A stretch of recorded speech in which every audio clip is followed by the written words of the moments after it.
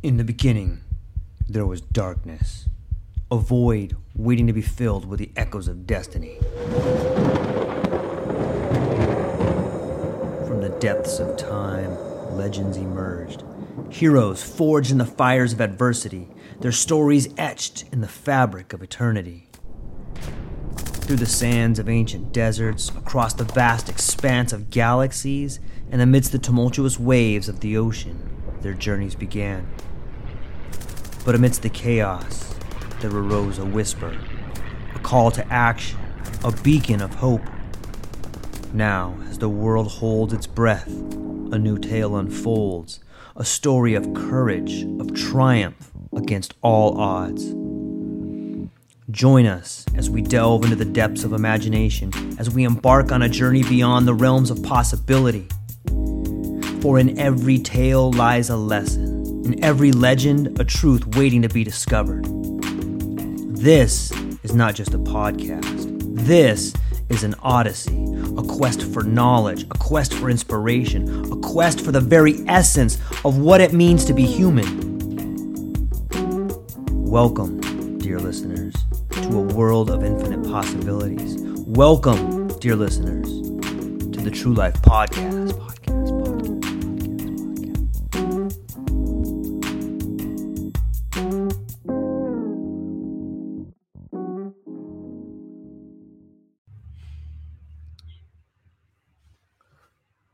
Ladies and gentlemen, welcome back to the True Life Podcast. Hope everybody's having a beautiful day.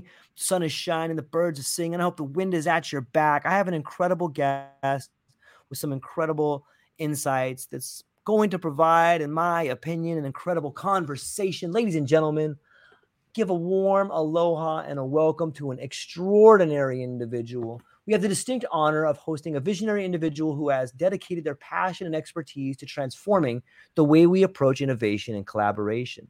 The incomparable Meir Benezra.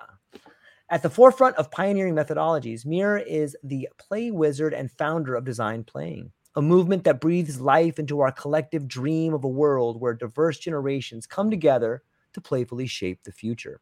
His journey is an odyssey marked by the belief that through applied dreaming and creative play, we can unlock unparalleled possibilities for both individuals and organization. With a profound commitment to inclusivity and a design framework that champions flexibility, Meir has crafted the Design Playing approach.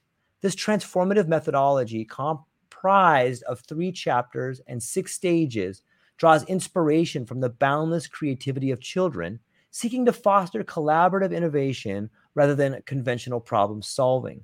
Meir's vision extends beyond mere concepts, manifesting in the form of design play shops that empower organizations to reach new heights of creativity. Whether it's reimagining the workplace, envisioning strategic stories, or instigating community game changing, these play shops, guided by Meir's wisdom, invite participants to embrace the power of play as a catalyst for change. As a play wizard, Meir embodies the spirit of playing as a self-directed, inclusive, and emotionally expressive activity. His words echo the sentiment that playing is not only an act, but a powerful manifestation and an innovation tool capable of shaping the world that we truly desire. Meir, thank you so much for being here today. I appreciate your time. Wow. Thank you, George. Wow. Thank you for hosting me. Like that summary was amazing. Is it the power of AI?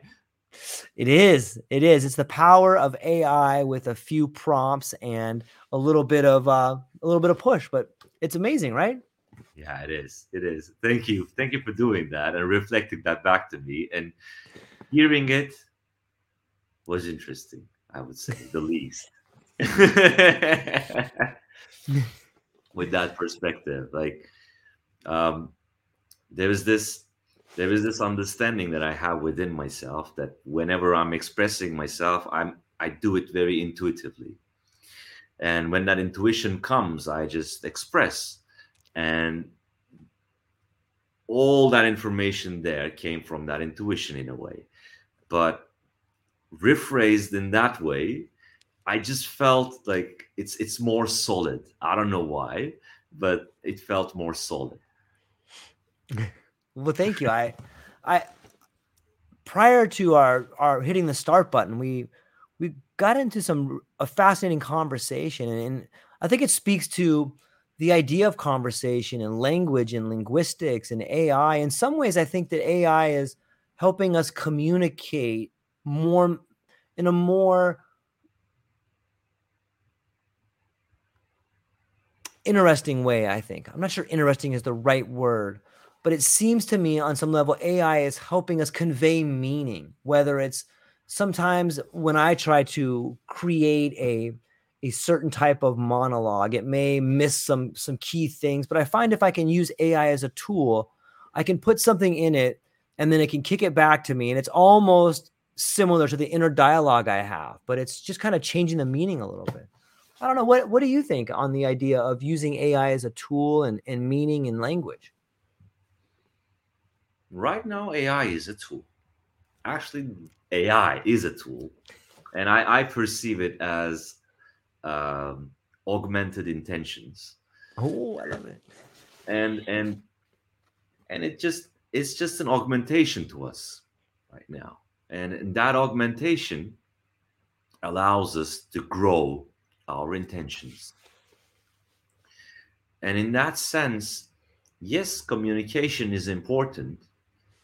What we mean to say, what we intend to say, is actually the first thing that's important. And the outcome comes later. And right now we somehow, outsource that outcome to AI. But still we check it. Like, we give the prompts, Sure. and then we see what the outcome is. And what we actually check is if it's aligned with our intention or not. Because right now, it's also reflecting us how we are not very deeply connected with our intentions, because we think we know what we want. And then AI blurts out something, and then we see, aha, this has nothing to do what I wanted with what I wanted. And like, let's start again. So now I really need to know what I want. Okay, AI, ask me questions so that I know what I want first before you give me an answer.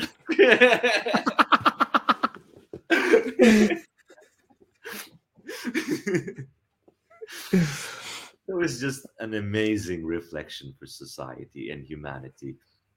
And I don't know how many people see it as a reflection, but it is a huge tool for reflection, but also a reflection in itself.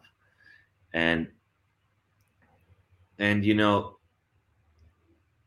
I haven't tried using all these different types of prompts, but one of the topics that we were talking right before you Yeah. hit record was using shortcuts in communication. Yeah. And uh, you know, when I say something is really cool, what does it mean? And then actually it came to a point, those shortcuts, that they are minimized into emojis. I sent you an emoji and expect you to know what I mean by it. And these shortcuts, I don't know how AI perceives these shortcuts, because if I tell it to write me a beautiful sentence about design playing, and then what does beautiful mean? Like, what does Meir expect when he writes beautiful? AI doesn't know this.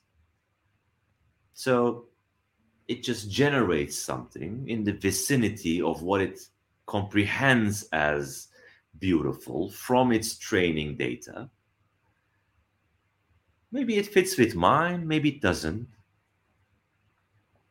If it doesn't, then how do I change it? How do I explain AI to what I mean? Then I'm forced to explain what beautiful means.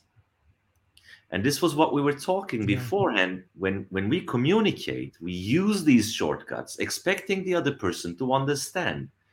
But it happens only when I start to really know you authentically or genuinely. If I really know how you feel, how you react, how you think, not what you think most of the time, but how you think, and then how you put those things into words to convey a meaning.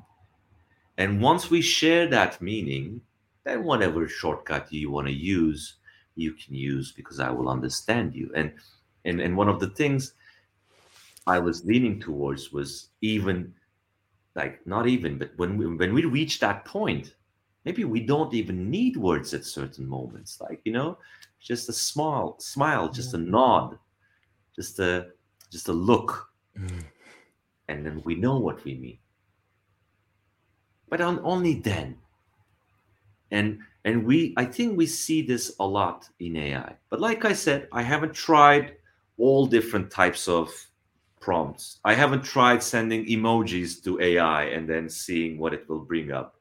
Maybe, like, write me a smiley sentence about design playing, and then tell me, AI, what does smiley mean for you? And then, like, I don't know. I don't know what it would. Let me.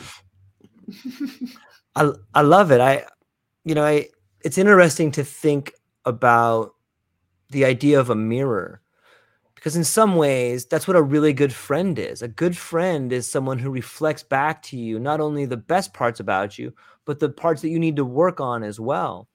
And in some ways, I guess that is maybe a philosophical question people are having with AI. And like, is it more than a reflection? Can it be more than a reflection? Because I think a friend can be more than a reflection. It seems like a friend has agency on some level, and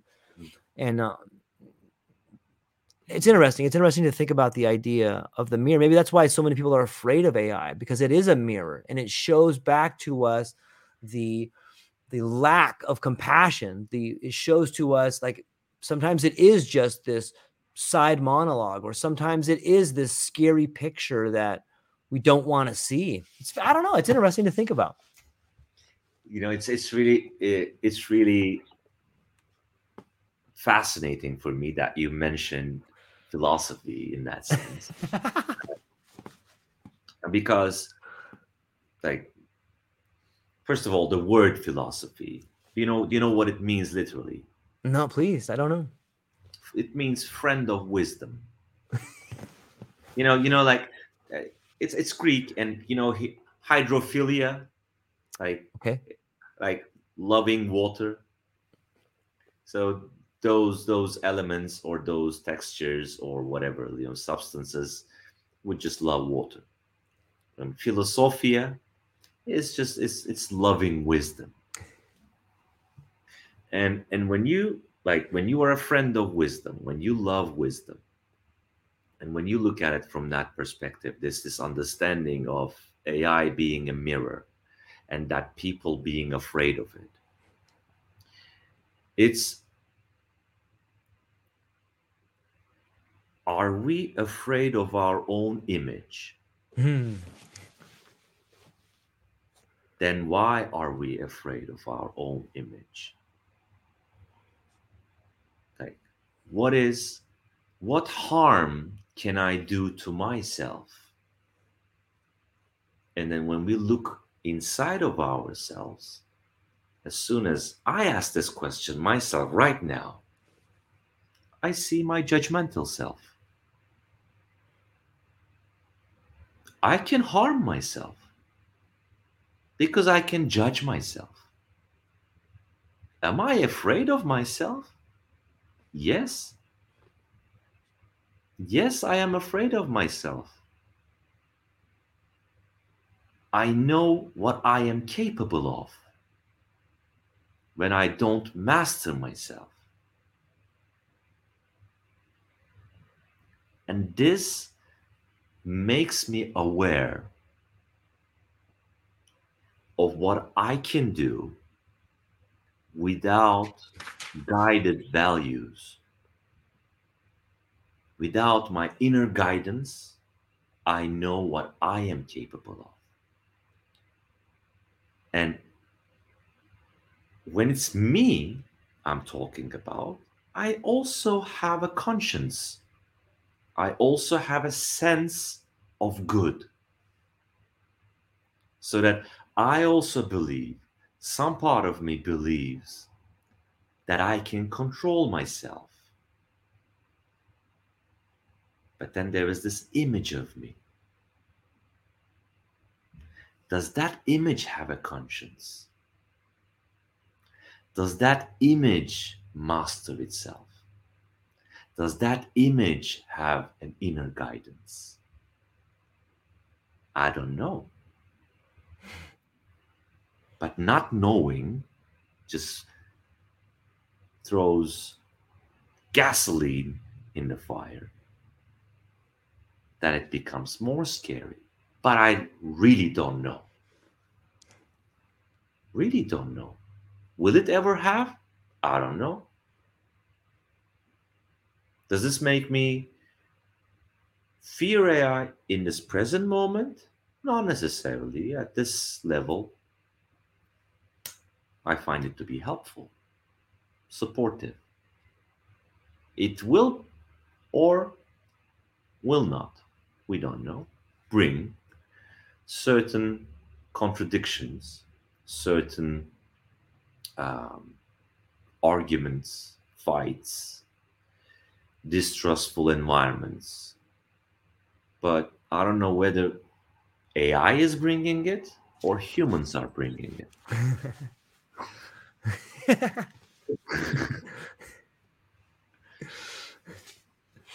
So there are a lot of things that I don't know about it.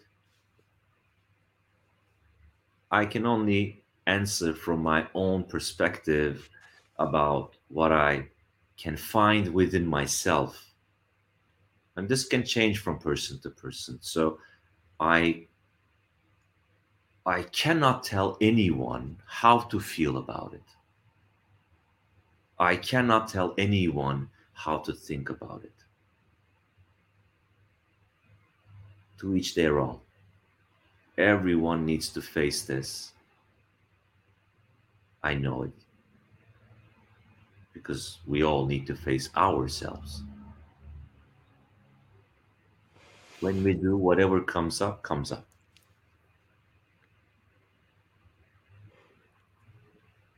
I love it. I feel like I'm in.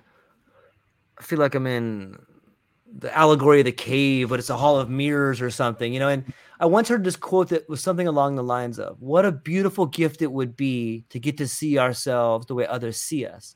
And I think when you look at AI or you go out into public and you see everybody around you, that's what's happening. Like you're getting this rare look into you, all those things that you see in other people, right? Be it AI or be it your relationships that you don't like, or probably reflections of things you don't like about yourself, you know, and or the things that you love about people are probably like things you admire and that you have inside of you. And I'm hopeful. Like that's how I choose to try and look at it on my better days, is that, wow, this is a reflection of me, what I'm capable of, the beauty that lies within. And so I don't know, maybe on some level, this is maybe this takes us to design play in some level. Like this kind of sounds like we're moving into the ideas of applied dreaming. But before we even get into that, I need you to lay down a foundation for people to understand what design play is. Can you lay one out for us so people can begin to comprehend what's going on? Of course. Thank you. Well, let's start with Yeah. those two words, Okay. design and playing. Okay, and what design means is designating meaning or attributing meaning, bringing some kind of thing into existence by attributing a new meaning to it. And while doing so, there is a second part, which is playing. And for me, it in its simplest form, playing means joyful learning. And design playing combines these two because it's attributing meaning while joyfully learning, and then attributing new meanings after learning.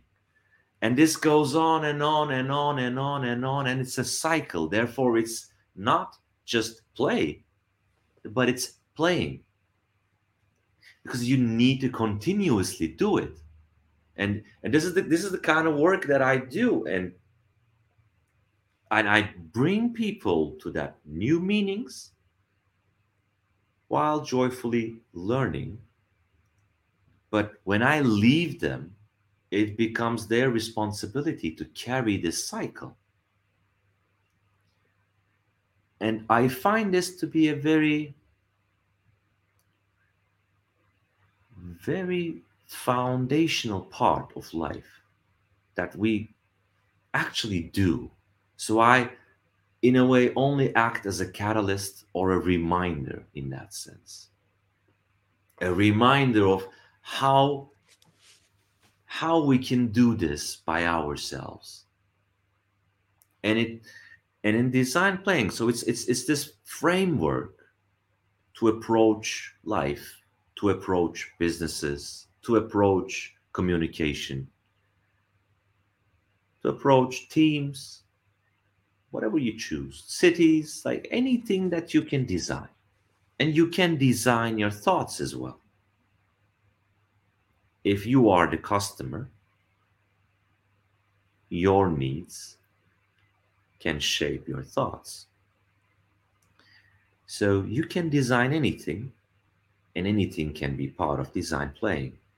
And for that design approach, I use this framework that I created, which has three stages, like three chapters, like you said.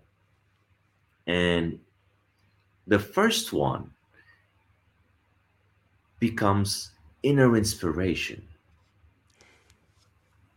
So what do I mean by this? So we have these stories that we tell people, and I mentioned this earlier, where like we cannot live without stories because we experience past, present, future. And as soon as we start talking, we cannot talk just about that moment because the moment just passes. And then it becomes this timeline. And then within that story, we become the character. And then we start sharing about some kind of an experience which involves that timeline. And along that line of storytelling, a very generalized meaning of storytelling, we tell these stories to ourselves. It can be things like, I'm an amazing person. It can be things like, I'm sad. It, or it can be, I'm grateful. It can be, why are you doing this? You are a failure. It can be anything. But then I am interested in inner inspiration about the discrepancies between the stories we tell ourselves and the stories we tell others.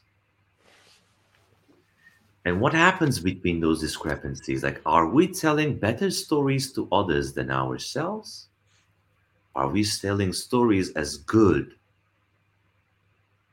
or worse? What kind of stories are we telling ourselves? So the inner inspiration starts with that alignment of stories, the external and internal. When we start aligning those stories, and we also tie this to that topic of shortcuts. Once we start aligning these stories around those shortcuts, and we start questioning those shortcuts, and we start understanding the hidden stories that we tell ourselves, so that we realize what kind of a liar we have been. That, whenever someone asked, "How are you?" I was continuously saying, "I'm good." But good meant a lot of things. Then we start to realize that we have a greater potential. That greater potential is mainly our creativity, and we cannot unleash our full creativity unless we are ready to face all of our emotions, all of our stories. Knowing their stories, knowing their emotions, all of our thoughts, knowing their thoughts. Once we become aware of this, once we start questioning within, once we become like philosophia, friend of wisdom, and that wisdom being ourselves, once we become friends with ourselves, with all the voices within ourselves, being able to, imagine how you treat your friends. Imagine they're sad and they're judging themselves, how you treat them. The moment we start treating ourselves that way, then we unleash this immense, limitless amount of inspiration within ourselves. And with that, we can move on to the second chapter, which is virginal thinking. Now we have the capacity to think from scratch, to redefine things, to redefine thought patterns, to redefine ideas, to redefine behaviors for ourselves first.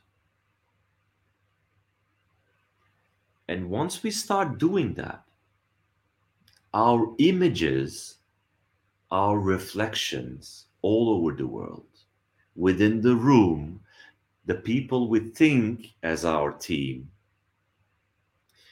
the people we think as our family, the people we think as our citizens, whatever, then they start to change. Because we start applying new assumptions onto them. First onto ourselves, but onto them. Once we shift those assumptions, now we can dream boundlessly. Boundlessly in the sense that they are not hazy, they're not vague, but they are present. Because then we start manifesting those dreams in the moment. We start becoming those dreams, applying them. And this is what I call the third chapter, applied dreaming. And that applied dreaming state is what we aspire to in design play. And I have this melody in my head continuously playing with this, which is like doobie doobie doobie doobie doobie doobie doobie doobie doobie. It's, yeah, doing and being at the same time, not just being as I am, but doing, or not just doing, but allowing to be, and to have this cycle continuously. Dream, apply, dream, apply, dream, apply, dream, apply, dream, apply. And the closer you get these two, then it becomes a lifestyle. It becomes the way you do things. And the main difference this has from many other design principles or design methodologies is that many of them talk about problem based or problem centered, problem focused. That you need to identify a problem. and it's like, unless there is an obstacle, there is nothing to solve. Let's find those obstacles. I used to bite my nails, and as soon as I bit into them, there would be this really tiny, tiny little, speckle of a nail that would be sticking out. And then I would continuously, rub against it with my fingers until I, like, try to destroy it, or I don't know what. But then I would be just destroying my fingernails, and then, like, oh, okay, this is not correct anymore, and then I would continue biting. And I don't know how many years ago this was, but you know, problems become like that. Like we just focus on them, and then it becomes this obsession that we have to solve them, but we rub on them so much that we start destroying around it, Mm. and then our focus becomes just the problem. But yeah, we cannot find solutions to problems. We can only shift the meaning. We can only just find new meaning, because what are problems? They're just situations that we're uncomfortable with. And maybe for that situation, we just need to master it. You know, when you go to gym and then you start doing weights, this is not to say that this is the healthy way to live or whatever. I don't really care how you live. It's just that, like, if we are doing that, that weight is a problem. It's Mm. uncomfortable. We need to remove that weight. Let's remove that weight so that we are just pushing air. It's easier. There is no problem anymore. No friction, no problem. Let's remove all friction, like when we are walking, our feet is just sticking too much to the ground. Let's remove friction. But then we're just sliding. Maybe we hit the floor because our feet doesn't grab the floor anymore. Or, there's just too many boundaries and problems and issues with the body because we have a skin. Our cells are not free enough. But then we destroy ourselves. It's these are all situations that we find ways to be comfortable in, to be comfortable in our skins, in our bodies, with the challenges that we put ourselves in, to learn, to experience, to risk something. What are all these situations then, if not problems? Like, how do we identify what problem to solve and what problem not to solve? I don't have an answer to this. I really don't.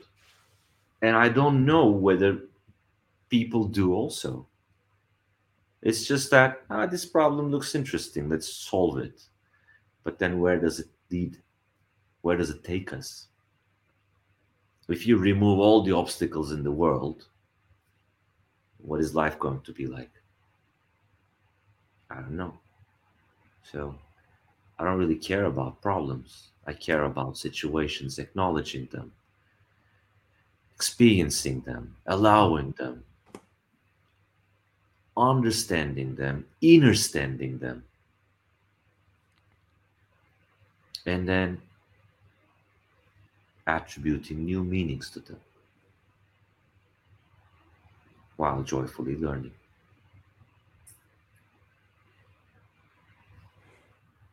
So this is the main approach of design playing framework, and I use this to work with individuals, co-founders, founders, teams, organizations, like you said in your introduction. And yeah, this is what it is. I think it's beautiful. And I think it speaks to a more mature relationship with life. You know, it's in our language, we sometimes use words like good or bad, but those words don't seem to thoroughly underscore the complexity that is all around us. But when you begin playing with things, you learn that, hey, this thing over here is connected to this thing over here. And it, in some ways, it is, if we go back to the first, maybe you could tell us an experience when you're bringing people together from different departments, or just an experience that you've had working with people. Do you find that they're telling themselves different stories in different parts of the administration versus the working people over here versus the working people over here? When you come together with a group of people and you begin the first phase of storytelling, what are some of the defining features that you're able to point out to the people to help them begin learning to get on the same page?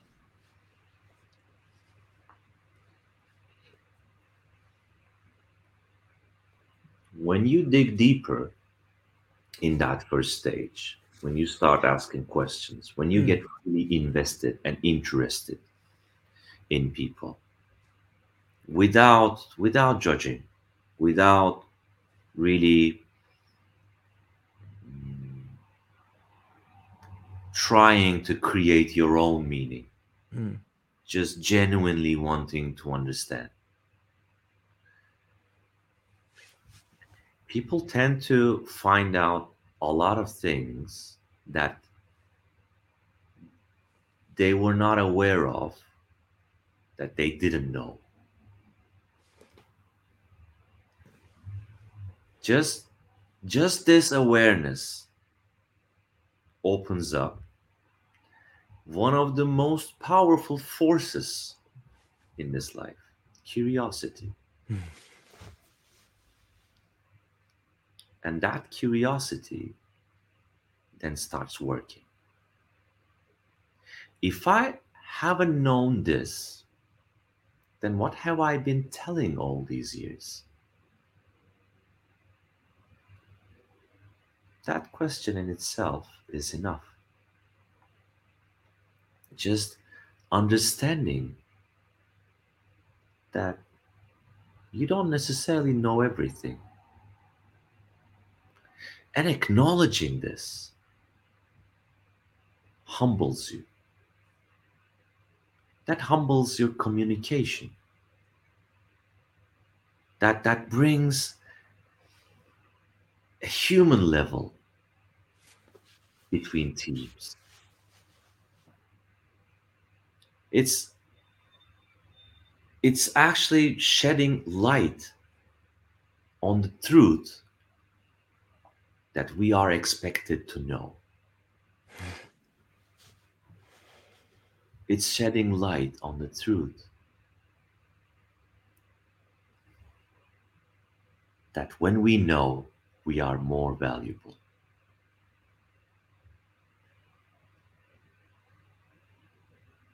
But this is just an illusion. We are not. We're already valuable. Not only when we know, but this becomes like a burden on shoulders. And isn't this what we are always paid for? I am paying you this much money because you know.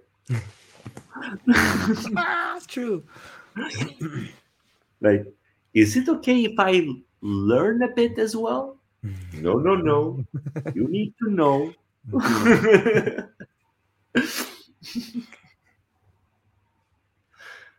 Well, if I'm not learning, then okay. Let's assume I'm not learning. Okay. But then this becomes a habit, and that habit just really, when scratched, it becomes very aggressive. It becomes very judgmental. not always towards others, just within yourself, it becomes very judgmental. It's not easy to accept you don't know, because it's not easy to accept that it's okay not to know. Because when you don't know, I want to know. I'm scared. I want to know. Yeah. Yeah. Yeah, this happens, and in one of the works that I was doing with a school principal, actually, at one point he admitted that for all these years, my main job was to listen to students, listen to teachers, listen to parents, and to understand their needs to serve better way. And he said, I haven't been listening. Mm. I realize now that I don't know how to listen.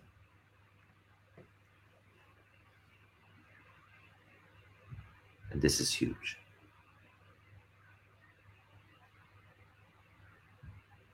For a school principal to accept this is huge. And that starts the transformation itself. That is that inner inspiration. It doesn't suggest that virginal thinking. It doesn't suggest what are you going to do about it. How can you transform this? It doesn't answer this question. Yes, but just that acknowledgement. That, okay, there is space to grow. When you acknowledge that space, great.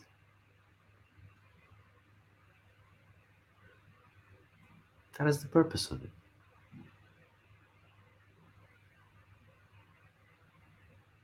And there's boundless space around us, which we limited not to see. And in that regard, this is basically what that inner inspiration part embodies. And that shift does not always come very easily. And what's interesting in teams and in companies, especially in startups, is that, especially in startups, is that the whole company is a reflection of the founder.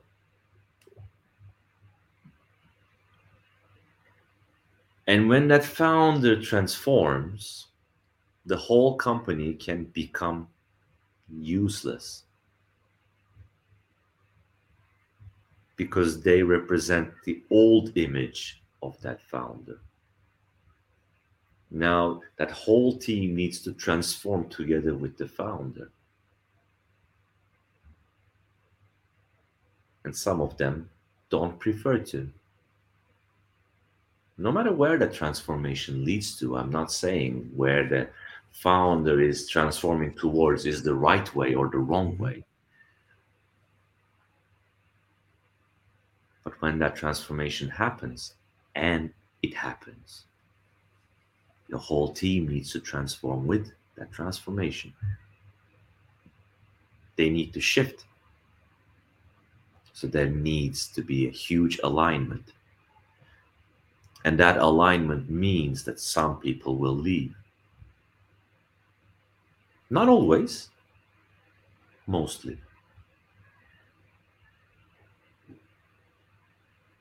And the more you can keep this alignment, and the more you can reflect that transformation. So the founder also transforms with the team. Mm-hmm. They allow for that space to be open as well. Then it's a good harmony.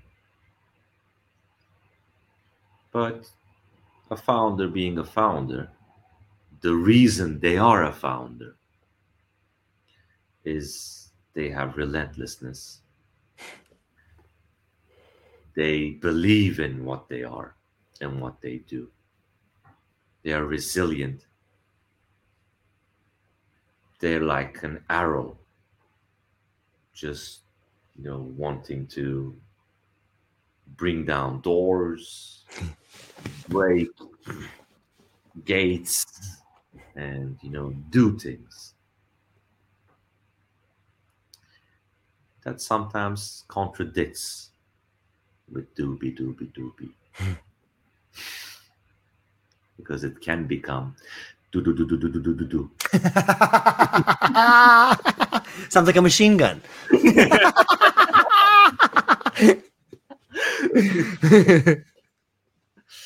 Yeah.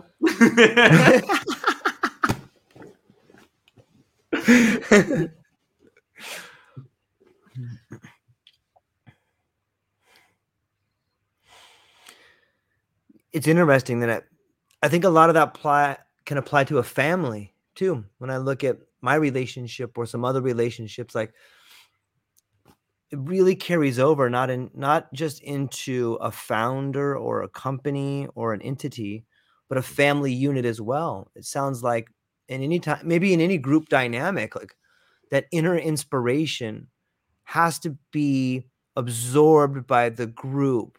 And maybe absorbed is the wrong word, but it has to be contagious in that each person develops that inner inspiration for themselves if the group is to move forward. Does that sound accurate? Yeah. It's initially a very subjective experience, very personal experience. It's very like an individual dedication is needed. Indicate individual dedication to openness towards learning, towards discovering, towards facing, confronting, not with others, not about others, just within. If you're open, everything will follow. Everything will follow. The timing is not important in that regard. You know, what is important in practical terms, however, is how you behave during learning, because this can trigger aggressivity, or whatever. Yeah. But, and how do you reflect that side of yourself? How does the group accept you? Are you are you harmonized in your ways of ugliness?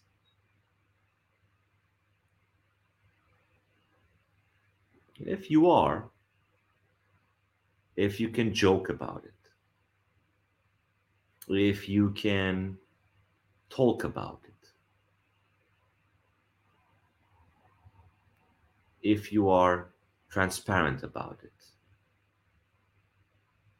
during, after, before, whatever. If you're patient about it, then that's a very solid dynamic, I would say. It doesn't matter if it's a family, if it's a relationship, if it's a team, if it's a partnership, whatever. It doesn't matter.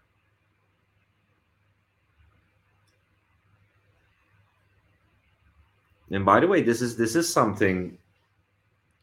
This transparency thing has been a part of me for a very long time, trying to comprehend like how I can bring this more into the world.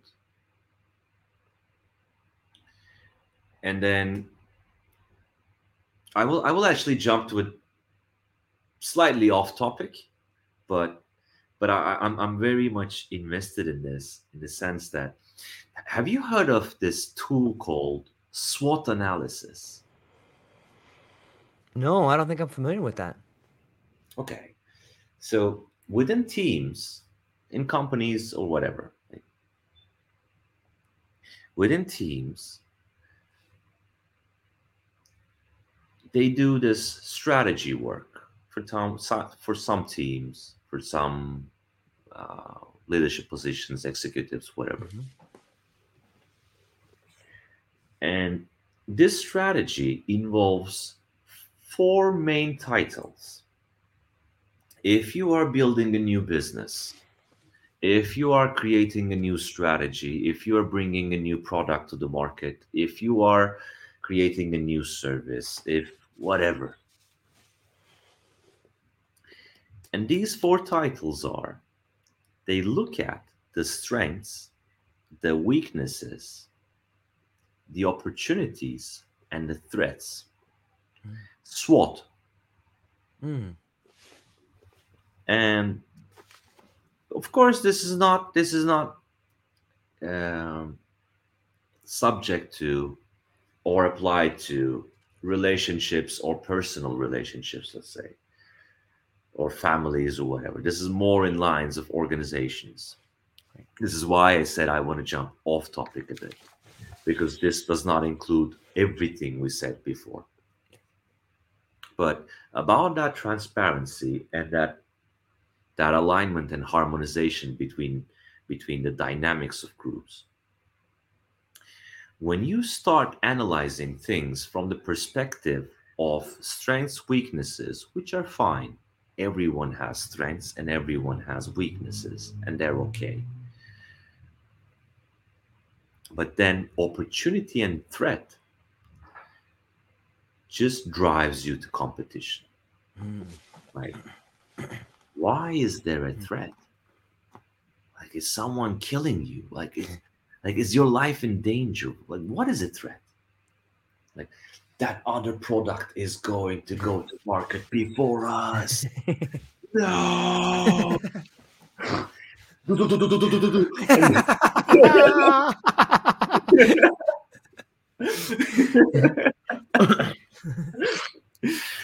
like, and then, like, why?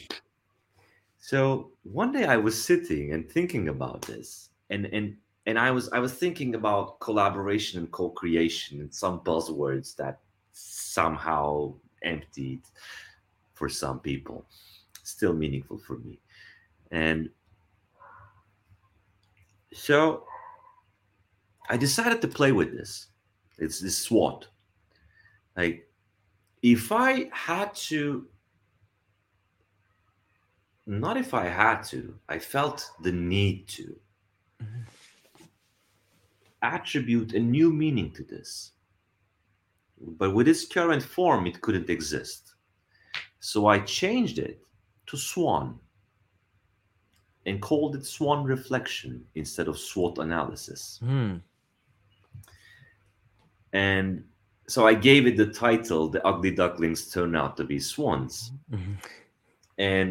And SWAN now stands for strengths, weaknesses, apply, and need. So that you have your strengths, and then there are ways you apply them. And then you have your weaknesses, and there are needs you have for them. Mm. This way, it makes me vulnerable and transparent, yet at the same time, very powerful, because I am also confident about showing my strengths as well. But what it invites for collaboration. Mm. Then Yeah. I'm telling you, hey George, I'm really great at facilitation. I can bring a group of people together, get them to communicate amazingly well. But I see that you're really good at, let's say, You're really good at public speaking. You're really good at organization. You're really good at creating spaces to promote things in an authentic way, not in a fake way. So, what I'm not good at is promoting myself. What I'm not good at is talking about myself. What I'm not good at is,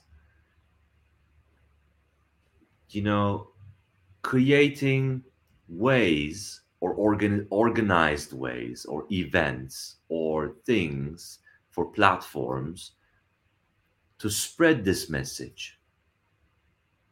What I need from you is like, would you be support me in those areas?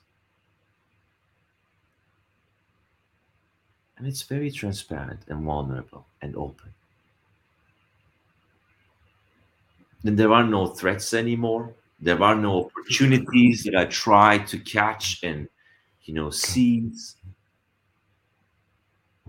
There is no competition anymore. If you're not up for it, you can just say no, and that would be okay. And Yeah. I would still not see you as a competition. I would see you as a not good fit Yeah. for my puzzle piece. So in that regard, we started to in a way to start creating a guide for people to make their own swan reflections so that they can share with each other and see whether they're a good fit, whether they can find a better matching partnership in terms of like co-founders or I don't know, project collaborators, whatever. And this transparency I find is very much needed. And this happens naturally in some circles, but not necessarily a lot in startup circles.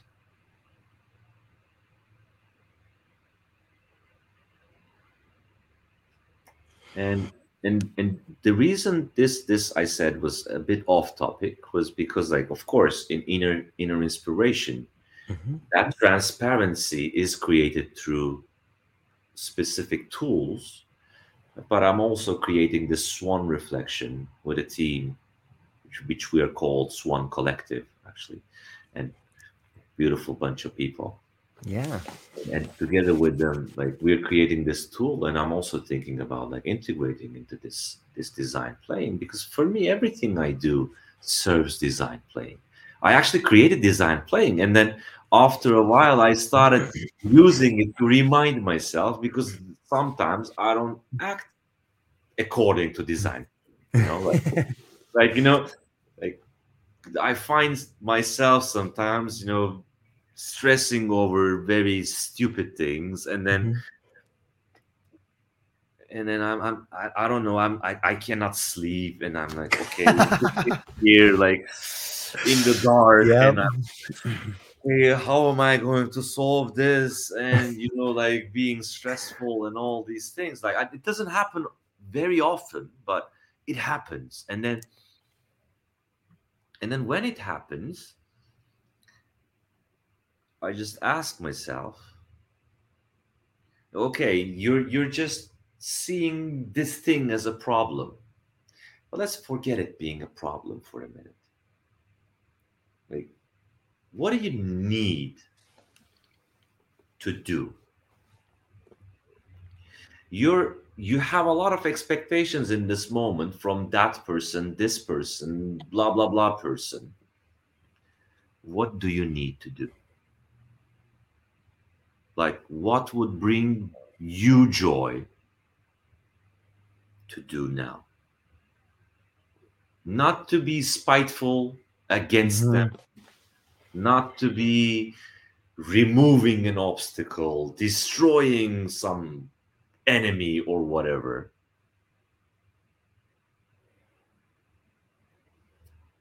Just refresh. And what do you need to do that is in line with what you believe in, which you will enjoy?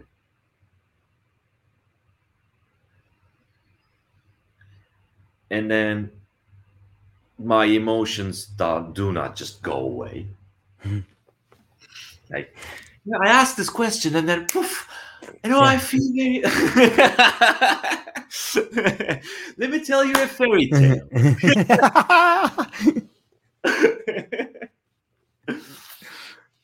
you know, and then I start to use the answer of that question as a challenge, just like a weight in a gym. Then I start mastering it.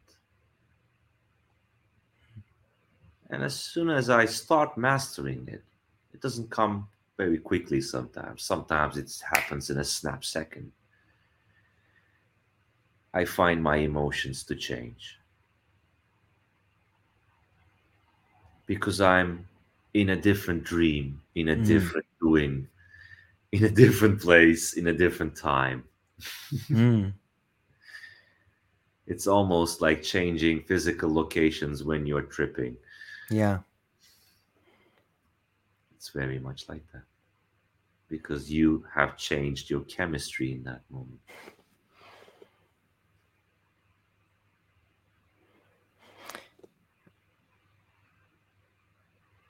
I've never heard the concept of virginal thinking before. But I think you laid it out in a way that is beautiful. And if I let me explain what I think beautiful means. Like, I think beautiful is a way in which you can see something in a way you never have before. Sometimes when I think of beautiful, I think of, there's this term called wabi sabi that I read about, and it's coaxing the beautiful out of the ugly. If there's a pot that was broken, but it's an old antique and it has this big crack right through the golden part of the kingfisher on the pot, like, that's what makes it beautiful. It's like, that's like, oh, look at it. Yeah, look at that crack. I know. How do you think that crack got there? Well, that's when great Uncle George fell down the stairs, and that's the moment we got the new house, But like, I love it. And I love the aspect of when you talk about the chemistry changing, like, you can comprehend time differently. It's everything is different, and I've never heard like, I just heard it explained as a shift before. But yeah, the virginal thinking, the opportunity to see the world anew, to see things with fresh eyes, of course that's going to give you a way to experience life differently. Was that, what do you think Swan was an example of virginal thinking? Was that an example of virginal thinking for you? Yeah, it was. And it was exactly that. And I also really love the expression of virginal thinking, because it embodies these flakiness as well. Like, it's not, it doesn't have to be very confident.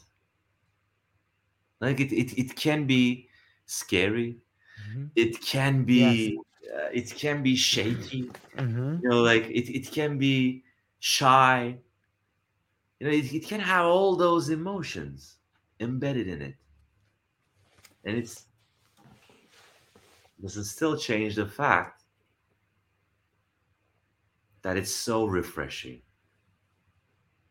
And it is one of the ways that we create in this world. Like, you mentioned, you have one son and one daughter, right? They are your creations. You and your wife's creations. I'm assuming your wife. Yes. Yeah. And that is one way to create. That is life. In virginal thinking, that is also life. that you create. Because just as you bring electricity into new cells in one, you bring electricity to new cells in virginal thinking as well. You create new neural pathways. You use your nerves in ways you haven't used before.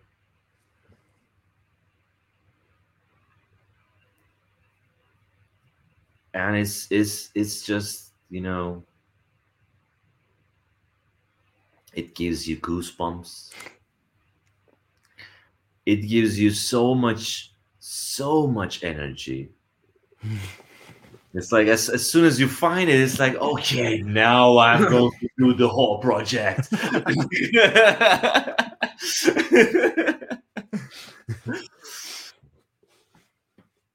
Yeah. It's that energy feeling is almost like, that feeling that you meet this person and then you start liking this person, and that person is really attractive to you. And then one day, like the whole day, you had done all this work, ran, blah blah blah, all these things, and then you come home and you're tired as, I don't know, just like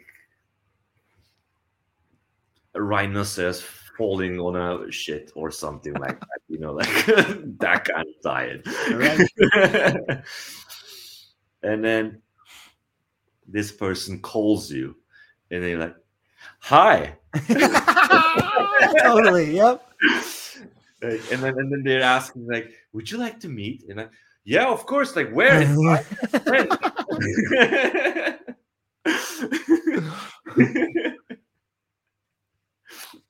And like you're this like hair follicle electrocuted, and then it's like you're upright and ready to go. And that is the kind of feeling that it brings. It's very nourishing. And I actually experienced this the most in exercises or sessions or whatever you want to call it. It doesn't matter. They're called Socratic dialogues. I don't know if you heard of Socratic dialogues before. Sure. The Timaeus, or you read Plato, then you're reading the Socratic dialogues. But also there's the Socratic method where you answer a question with a question. Is that similar? Okay. They are similar. Okay. The Socratic dialogues, yes, there were dialogues. And yes, there's a Socratic method. The Socratic dialogue that I do is actually a method which combines that asking of question, but it doesn't happen one-on-one. It happens with a group of people. And there are different types of Socratic dialogues. And this kind of what I do, the one that I do is part of the Socratic Design Academy from Humberto Schwab, my teacher, around this. And it involves a group of people, and it is a philosophical conversation, meaning with the love of wisdom. And it is around a philosophical question. And it is a dialogue because it involves many, and it is thinking together. And in that environment, I set certain rules. And within those rules, we experience the art of listening. And within that art of listening, that there is this element of letting go of your thoughts, your unimportant thoughts. I said this specifically this way, your unimportant thoughts, because I believe many have assumed right now that there are important thoughts, which there aren't. In a Socratic dialogue, any thought that you have, because of the way the word is structured, thought is a past tense, Mm, is not important. What is important is what you are thinking and whether you have the floor or not. And unless you have the floor, what you are thinking is not important. What is being spoken is important. So you need mm, to listen. And that practice of letting your thoughts and thinkings go starts to open up space. So when the moment comes when you start practicing this over and over and over again, even in one, you start experiencing it. But when you practice it over and over and over again, it you just learn how to master virginal thinking because you lose the expectation from yourself to be prepared to answer, mm.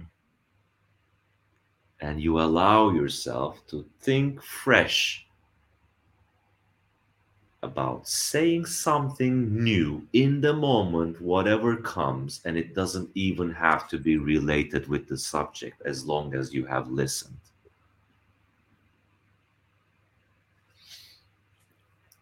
Because we really don't know how that collective wisdom works, but it somehow works, and it has brought humanity to this day. And within that collective wisdom, things tend to pop up, and they tend to pop up from different places. It doesn't have to pop up from me or for that person or for this person or whatever. And even if I thought about it, my ego does not have to be that privileged to be the only one that is going to say that thing. I don't really care who says it. Even if it's not said, maybe it's not its place. And somehow I started to experience this in life. Like I experienced these situations where I enter spaces and people say what I think. Mhm. And that's just great because I don't exert any energy at all. I don't know whether I do or not, of course, but at least not spoken energy. They just tell. And then, great. Sometimes, like, this even happens when sometimes I'm just angry and some person just, curses the words that I would like to say instead of me.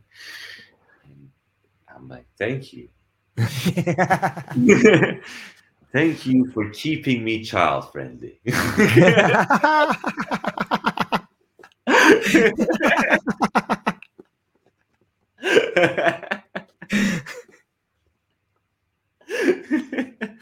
And then I'm the polite person. That's right.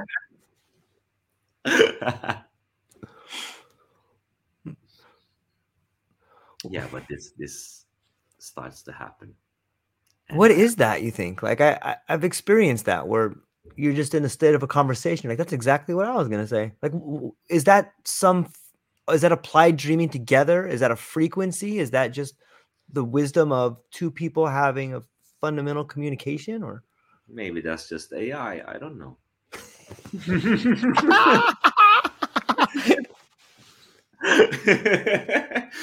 Maybe it's just a trained AI saying this is probably the most plausible uh, following conversation that can come after this flow of communication. And then it blurts out that, and then you say, "Ah, that was what I was going to say." because I experienced that too, but I have no idea what that is. But I enjoy it a lot. It's, I had this dream once, and it's about Socratic dialogues actually, and so all over the world, Socratic dialogue becomes so popular that everyone is invested so much in generous listening that, like, when I see this, I am so exhilarated, so happy. And then I take this newspaper. It's in the future, but there are newspapers somehow. And I normally don't read, but in this dream, I read newspapers. And I see this huge head title saying Socratic dialogues are everywhere, and they mispronounce it somehow. Like, and then I look at it, and my happiness just like goes exponentially more because I feel that people have owned it so much that they find the license to write it in some other way. And it feels so great to see this, you know, that people take something that you said, something that you were about to say, something that you were thinking, and say it in their own way so that you hear it from a different perspective. And this is what I exactly experienced once you read that AI summarized or whatever with your prompts thing about design playing in me.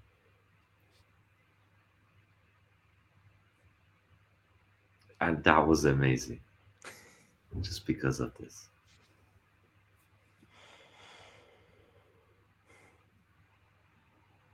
Thank you for making me live my dream. It was wonderful. Maybe we're still in the dream.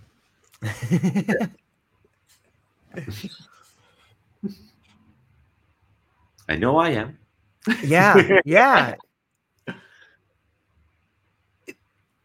It brings me joy to think that maybe that's what's happening now. You know, when I look at so much of the change that's happening in the world, and to hear you explain a framework that is new, like that to me makes me think of change or rebirth. And I can't help but get that.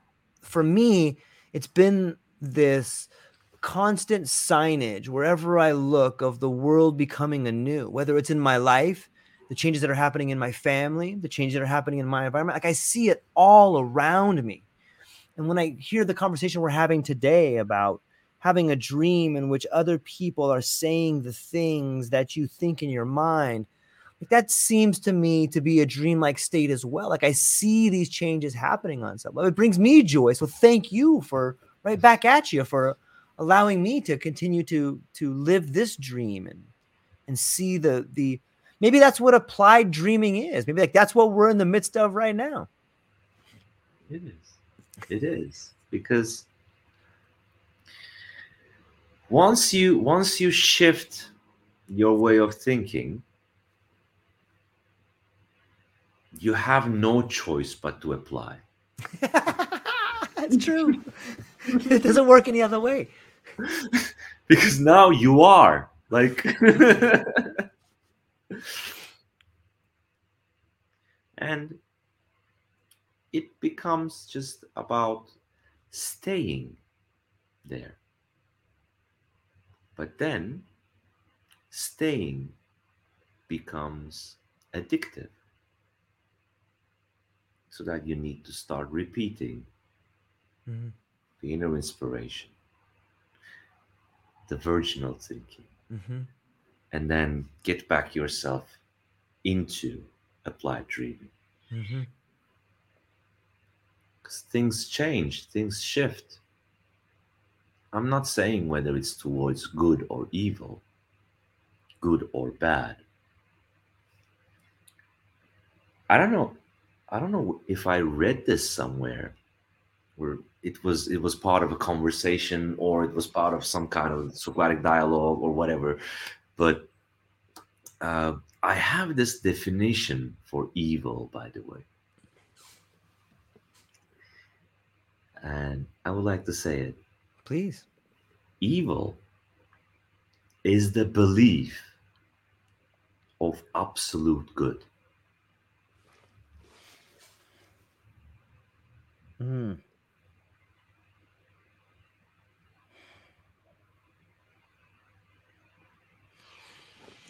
Why? Absolute good means that there is nothing better. And that in itself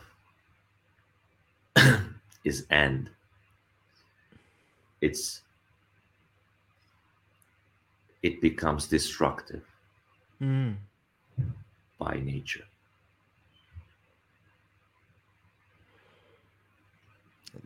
Everyone does things because they believe Mm. they're doing something good. But once you believe what you do is the absolute good, Mm. that is evil.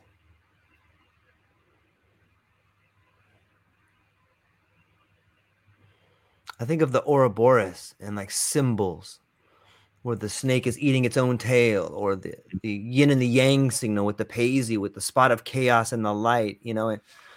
Is it necessary? Maybe it's necessary. I don't know if it's necessary or not, but it's just that there is no such thing as good or bad. Hmm. It's just that sometimes what we do seems good. We believe it's good, and then we realize it's not. Sometimes the bad we do turns out to be good, and then sometimes it's not. It's just a time frame perception. Mm. If we gather all times, whatever infinite timeline there is, and just combine everything in one single point, what is good, what is bad? Like, maybe Yeah. then we can know. Maybe then we can know. Maybe then we can say, this was really bad Hmm. because now we know everything. Yeah. But until then, we cannot know. Therefore, yeah, we will perceive things as good as bad or bad. Like we sure will do because it's in a way ingrained in our consciousness, or maybe not consciousness but conscience. Hmm. like like we face with it, we question, and then we find these ethical values, and then is it aligned with them, not aligned with them, but those ethical values are contradicting each other. So like, how can we get aligned with them without being, you know drawing outside of the borders or whatever? And in the end, we just do things. And that's why I also find it very dear to my heart, and very intuitively, like, this is why I intuitively very much connected to design playing, which is attributing meaning. Mm. That's all we can do. I attribute a meaning to something that it's good, and then I joyfully learn that it's bad.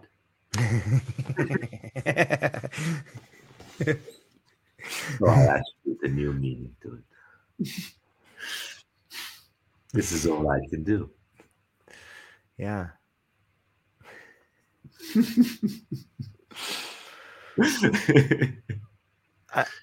When I think of meaning, there's this phrase that always comes to me, and it's this idea that if a crime fighter fights crime and a firefighter fights fires, what does a freedom fighter fight? It's Hmm. it helps me understand meaning, like in that you can't control any events, but you and you alone ascribe the meaning to it. Like, yeah, well, freedom fighter for who? Is that a terrorist? Is that a freedom fighter? Or but then it also speaks to like the idea of the greater good. Sometimes I think the greater good is evil. Like, who's to say what the greater good is? But quite often you hear this term, it's for the greater good. Well, who's the person deciding what the greater good is? No. George, my good is greater than yours. How dare you?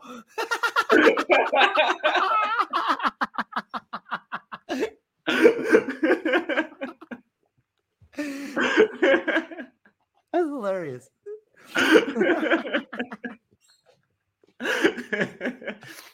Greater is relativity. In relation to what? Right, I know.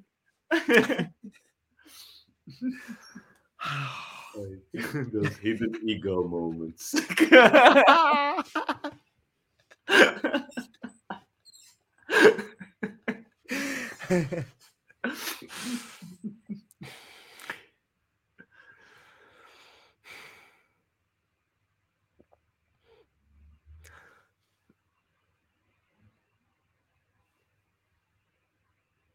What is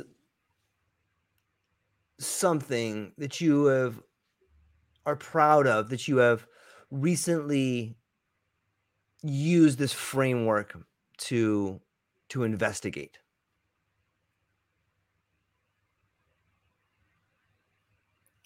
What is something I'm proud of? I've used as a framework to investigate. What can you give an example of something within the last couple years that you have used the framework of inner inspiration, Okay. and then the inner inspiration, the virginal thinking, and the applied dreaming too? I know we've talking about Swan, which I think is beautiful, but perhaps there's another example.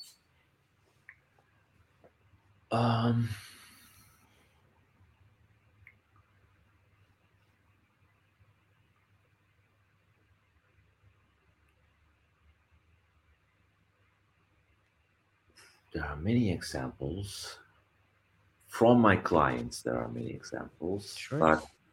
but I want to give more from the examples that I use on myself because I find them more interesting. And I think it helps to understand, like when I hear the examples, it helps me envision how I can use it in my life. Mm-hmm. Okay.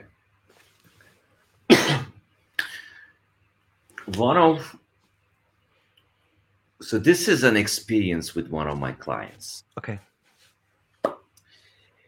We were starting work, and we decided to work together for a year, and we were trying to figure out a way to price this work because I use a way I like to call contribution balanced participation, which is in connection to your own sense of abundance, how much you value this journey depends on you and your sense of value.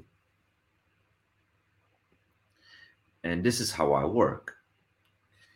And then this person was trying to make sense of it.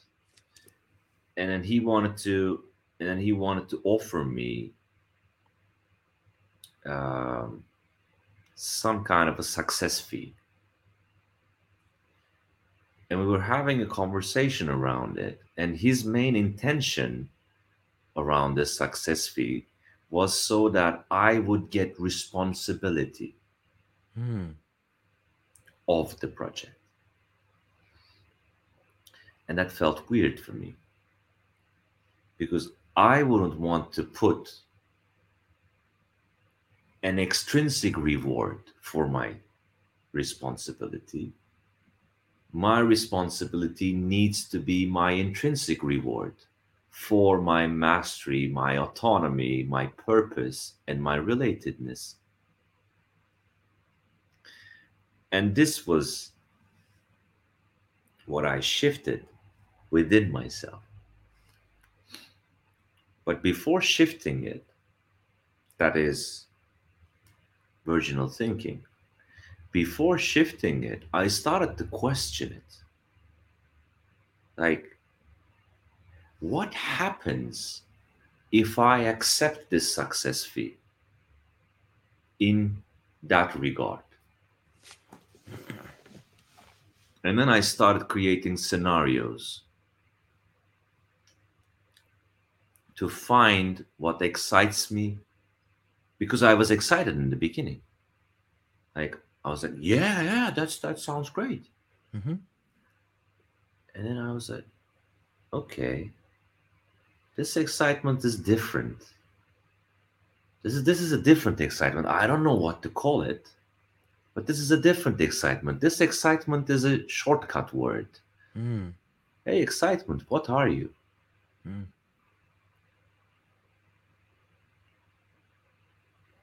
It is the expectation of that extrinsic reward, which allows me to escape from that responsibility if I choose to. It creates an open door for me to let the responsibility go. And then I was like, okay, but then why are you doing this project if you're not, if you want that open door for escaping Mm. responsibility? That's very meaningless. Like, why? But there is a reward at the end. No, no, this is not the way I work. This is against contribution balanced participation. This is against design playing. So I went back and I said, I don't want to work this way. I want to change the structure of the success fee. Let's put a fixed price on what we are doing. Let's subtract some part of it. And then let's put that to the ends as success fee. So that I am not getting an extra something, but I'm getting some part of that I would be getting in the end. And even if you don't give me that part as a success fee, I don't really mind. I would still be doing it.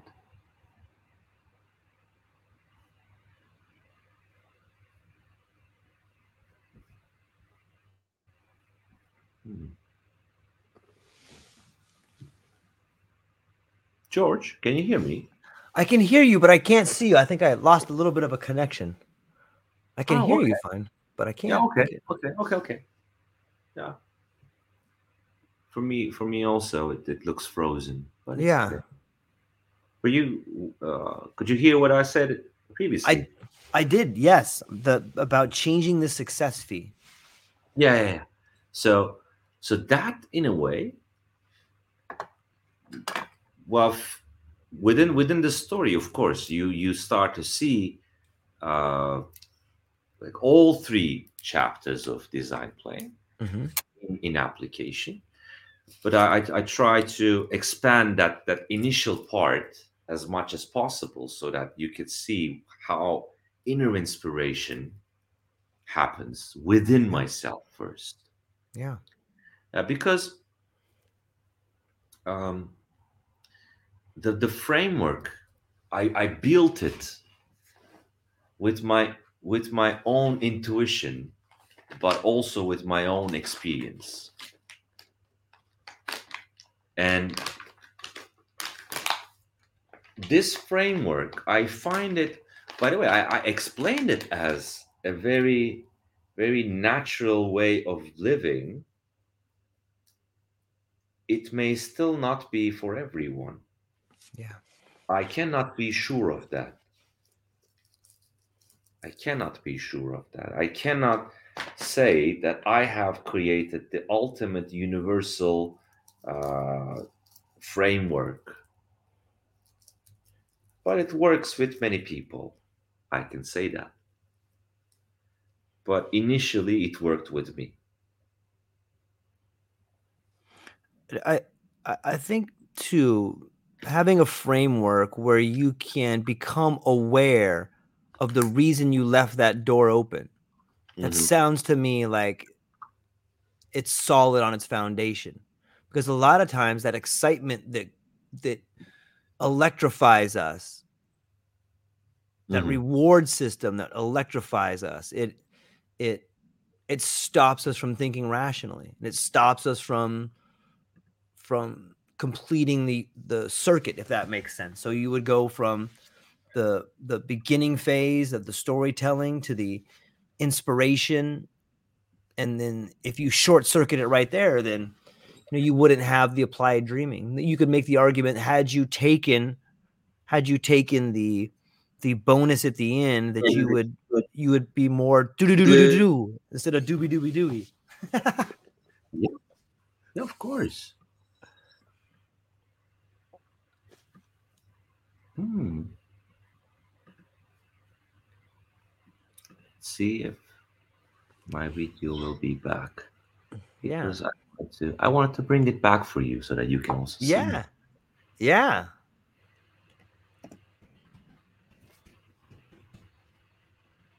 Yes. And is it? Oh, okay. Hmm. Somehow, okay. I will change my video, my camera, because somehow my OBS wanted to reinstall or something like that. Yeah, it does that sometimes. After talking about all this versional thinking, shifting, changing, reinstating, having things renew themselves, it's like, oh my god, I feel very old. I need to renew myself. Death and rebirth, all in one show. Let's see if I can change my Yeah. Oh, there you go.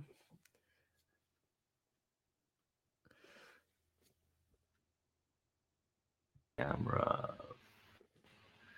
And There he is. He's back. I'm back. Nice. Very nice.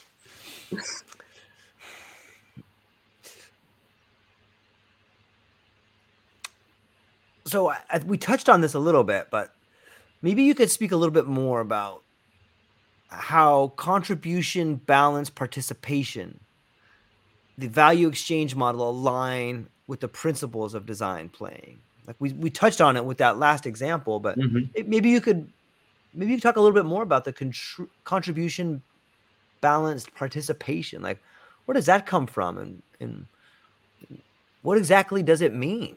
Like, how do you define that? It's it's this understanding of, so the name can sound interesting. Contribution, balanced participation. What does it mean?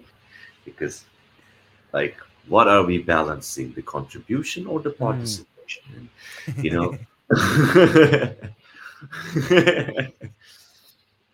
and it's actually within, like I said, like within in my previous conversation, one of our previous conversation Yeah. parts, where I was mentioning this unity of all time being coming together. within that infinite time, just converged in itself, onto itself, let's say, or collapsed onto itself. If within that time, that wholeness of time, if our contributions are balanced, then for me all is good. Mm-hmm. And I believe that in such a frame, contributions are balanced. Whatever contributes in this presence and in the unity of all presence, they contribute an equal amount or in a balancing amount. And the way I started thinking about this actually stems from the ideal of design playing, where the applied dreaming state is achieved. And for myself, the applied dreaming state in itself is applying design playing. And if I'm living my dream,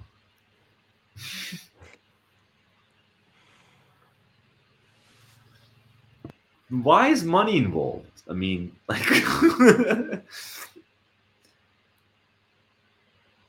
so, and me living my dream is worth infinite. I mean, like,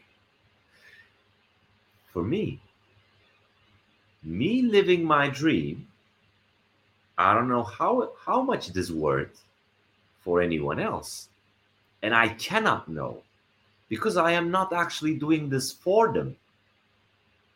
I am doing this for my dream. And it is a way for me to share my gift. My applied dreaming state is my abundant gift sharing state. And if I'm abundantly sharing my gift, I started thinking, like, okay, I'm having these conversations with people. And just in any meeting, I'm using design play, applying design play, using the framework, asking questions, or diving deep, you know, sharing things, whatever. Okay, then my every interaction, someone needs to pay me. Like, but that's like, how is that going to work? Like, so instead, I decided not to attribute any value to any of my interactions from my perspective, and decided that I will be contributing and gifting to my fullest, because gifting it is part of living my dream. I will not put constraints on myself just because I am not paid, just because that environment doesn't have such and such and such. And that just opens me up. And when I'm open, I will not be hesitant to ask for contribution balanced participation. And if I'm asking contribution balanced participation, it creates a contribution balance. And we are both participating and we are both contributing. You know, there have been people paying me just because I shared with them contribution balanced participation. There was a text of it that I wrote. Right. And I'm like, okay, it works. then I'll use this. And the way it works is, like I said,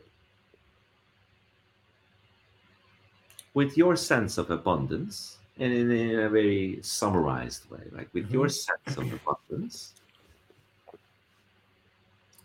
how much do you value the journey that you take with me? And it is also connected with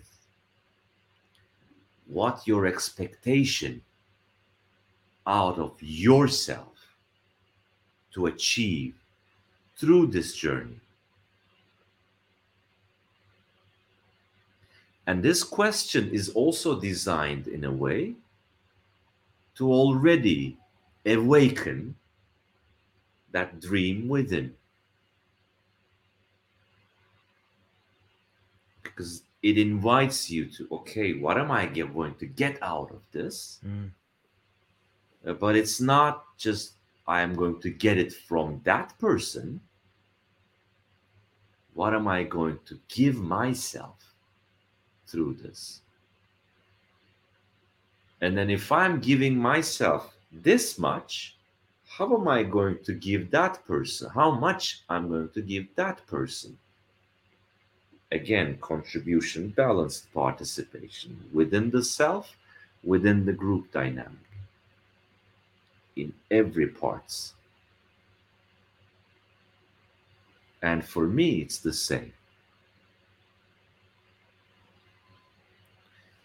What am I intending to give myself through this? Because I cannot stay the same.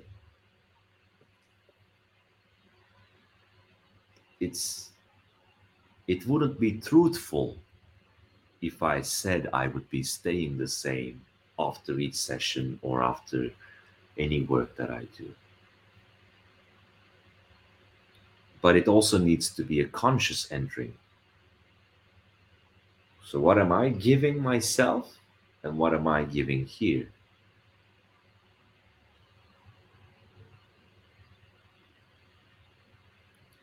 And after contribution balanced participation, I actually met with another concept which I haven't really integrated into contribution balanced participation yet. Maybe you've heard of it, but it's called 8 forms of currency. I've never heard of it. You definitely need to check it out. It's a concept based on these value-based system, which is not limited to fiat money or financial value. It just counts financial value as one type of value. There is financial, material value, things you own, your possessions, and you can get richer in material value by sharing and owning like very few things and sharing what you own. This way you get richer. There's living value, things that you grow, plants, animals, whatnot. And the more you take care of land, the more you'll get rich. There is intellectual, what you know, and then you can get richer by learning and teaching. There is cultural, which is um, where you've been. It's about being grounded and traveling, like being aware of where you are, like acknowledging, noticing, this is something new. This is something different. Being aware of your surroundings. And then there is social. It's who you know. And you can get rich by being kind to people, having deeper connections and relationships with people. And where am I? Six, right?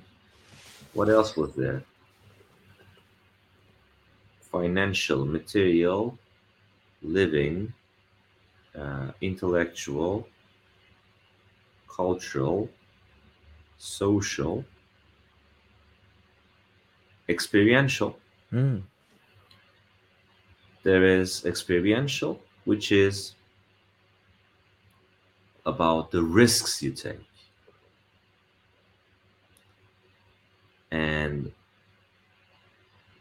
the more risks you take, the more experience you get. And that's how you get richer. And then the final one is spiritual. Mm. I wanted to say this the last because it's mostly the one that will be most controversial because I really loved how they defined it. I don't know who did this, by the way. I cannot reference this to anything, but if you search it, you may find it. Yeah. And uh, I wanted to say this the last because the way they defined it, I found it to be very practical, spiritual value, spiritual currency. And so it's measured by what you believe in, but you get rich in your spiritual currency by practicing good human values. So it's not about your meditation, it's not about your yoga, it's not about your prayer. It's not specified in these things. It's just about practicing good human values, whatever they mean.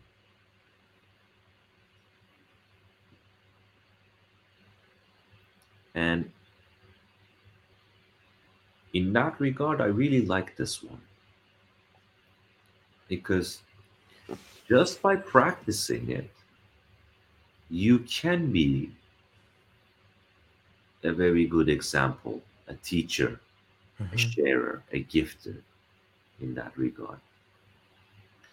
And the way this is interesting for me is just that when I think about contribution balanced participation, it does not necessarily have to be financial contribution. It's not on my part, but it doesn't have to be for the person who's getting the service. And there have been people offering me other things. They've offered to pay on top of sharing my services on social media or whatever, all these different ways of paying. They were already coming up with this. Mm-hmm. I was not aware that it was this. But I have not consciously integrated it into contribution balance participation.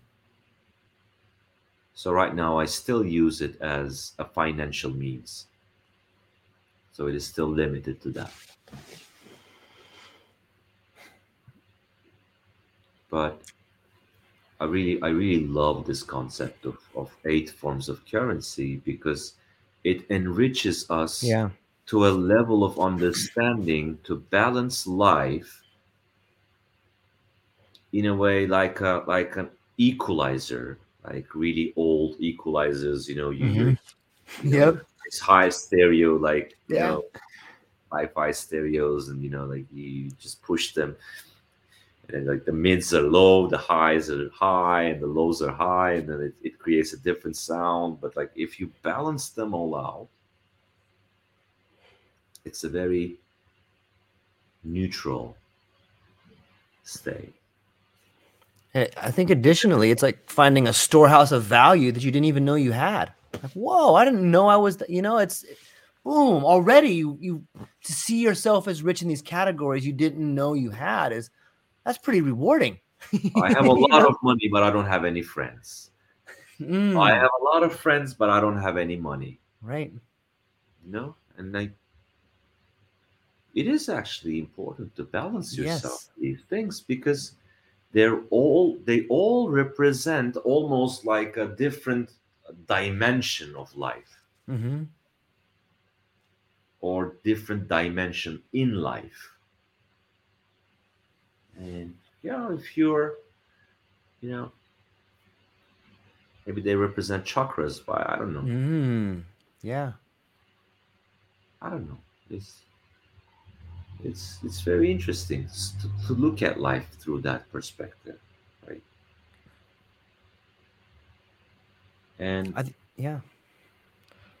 I think you can learn a lot about relationships by analyzing those particular 8 forms. It might be a good, you can almost get a good look at what's important to you, or get a good look at how you've been acting, or a scorecard, or how you see the world, or how you treat yourself. In some ways you can look at those 8 different modalities and see it as mm, a way, as a path that you've traveled on, or how do you change the path moving forward, just by changing a few of them. Like, oh, what if I did this sort of maneuver here? It's a pretty good understanding, and I love it. I can't wait to look up more about it. yeah, it's like that experiential part, for example. Like, Mm-hmm. how much risk are you taking? Are you aware of your risks first? But how much risk are you taking? How much leaps of faith Mm. are you taking? And it puts a lot of perspective into what kind of richness you have in terms of experiential. And in some way they're all connected, I would think. They are, of course, they are, but uh, they support one another. They support one another. They cannot replace. I don't think that they can replace one another. Mm-hmm. They can. They can be there to tolerate the rest, or some. For example, um,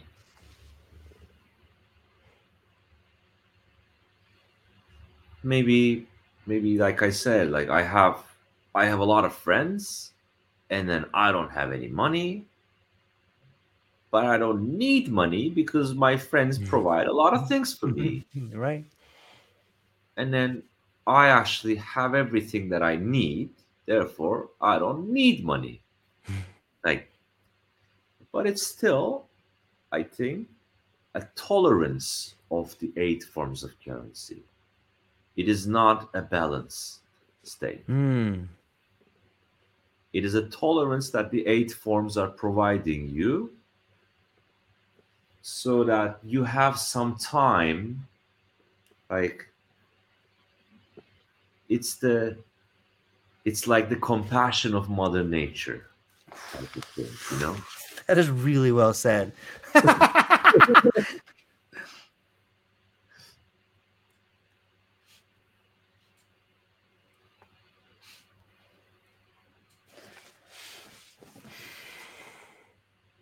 Maybe a government could get together and create a social credit score out of these 8 models and then pay you accordingly.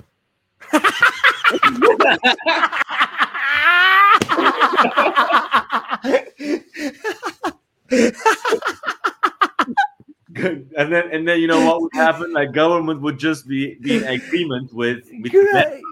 going into your, like, Facebook and Instagram friends, and like, Right. okay, so you have 1 million followers. Wow, you're very rich in terms of your social. Mm-hmm. And then how many likes are you getting? And like, Well, they know the greater good, so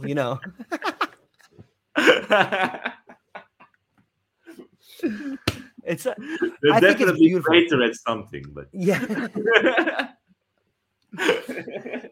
I think it's mesmerizing. Like I think that I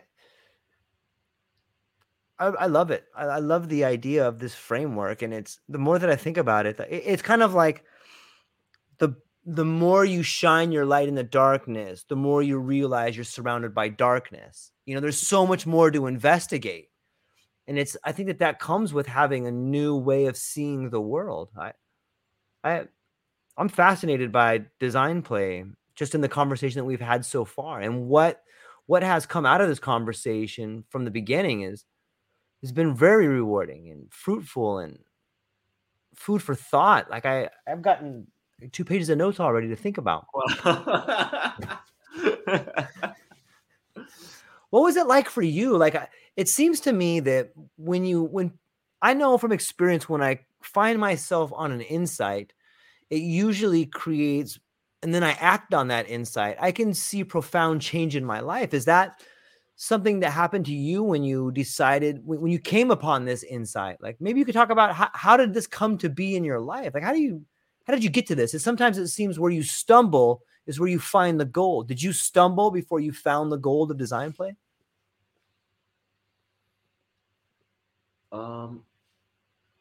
I cannot say from an objective perspective, Mm-hmm. but my life has been easy. And easy in regards to how I perceive it. Mm-hmm. So there have been ups and downs, of course, but those ups and downs always had a way of providing me the path that is always for, I don't know, my growth in a compassionate way. Mm-hmm. So it was not harsh for me. And this has been like that since my like childhood. And I was always curious, very curious. And I was always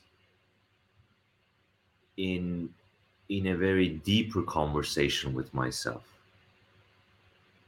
And I think like one of the foundations of inner inspiration, at least just that chapter, Mm-hmm. Right. came when I was child, 6 years old. And it was from this one question that I asked myself, which is, bear with me, it's a long question. Yeah. Yeah, please. There's a scenario to it. So the scenario is this. I'm a child, 6 years old. If a technologically advanced alien race comes and grabs me, abducts me while I'm sleeping in such a way without making me realize it, takes my body into their ship, connects me into a device, and then within that device, I am fully sensing whatever that device is directing me from the replica they left instead of me. So I am feeling whatever that replica is sensing and feeling and seeing whatever, like all five senses. As soon as I'm awake,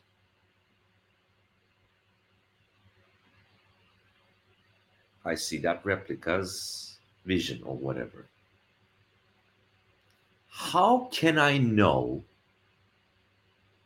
that I am there in the ship and that replica is not me? That my body is there and not there?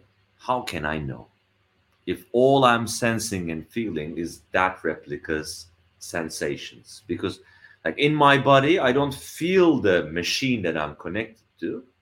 I feel the clothes that that replica is wearing. How can I know? And that question just made me go deeper and deeper and deeper within myself to find a way to know that I am beyond my physical body, that I can somehow know myself better than any robotic entity or whatever that I can be connected to. So that I can know my existence is not there and here.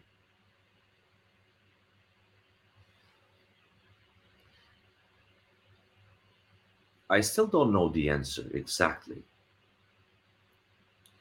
but just that curiosity taking me into that discovery journey, I think is the foundation of inner inspiration.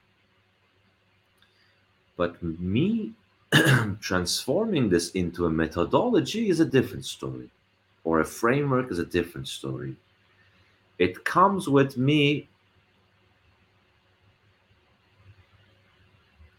So okay, so I used to work in service design, and this bit I may need to explain what is service design. Service design is like, so we're using a lot of services like these. StreamYard is a Okay. service. Spotify is a service. These are like subscription services, but these are services.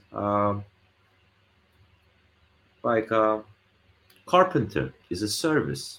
These are all services. Airbnb is a service. All these services can be designed by creating scenarios for how their customers will be interacting, will be communicating with these services. It can involve digital interfaces, it can involve physical interfaces, it can involve human interfaces. So, customer representatives, technologies, marketing material, advertisement, all these different parts that makes up a whole service, because the service starts from its ads, its marketing, its branding, its whole thing is creates the service. And I used to design services. It wasn't me actually designing it, but it was me gathering all these different pieces of the puzzle, people from these pieces, from technology, from marketing, from customer representatives, custom call centers, or whatever, all these different parts together and create environments for them to map out the most meaningful journey for a customer to experience. And working in these environments, I started to realize how people's personal experiences shaped these services. Mm. Like, there are some services that do not allow you very easily to just exit, to just cancel your subscription. And then I've seen people's fear of abandonment in making these types of decisions. They were trying to hold on to people. But what if they leave us? Like, if we don't allow them to leave, then they will find a way to love. you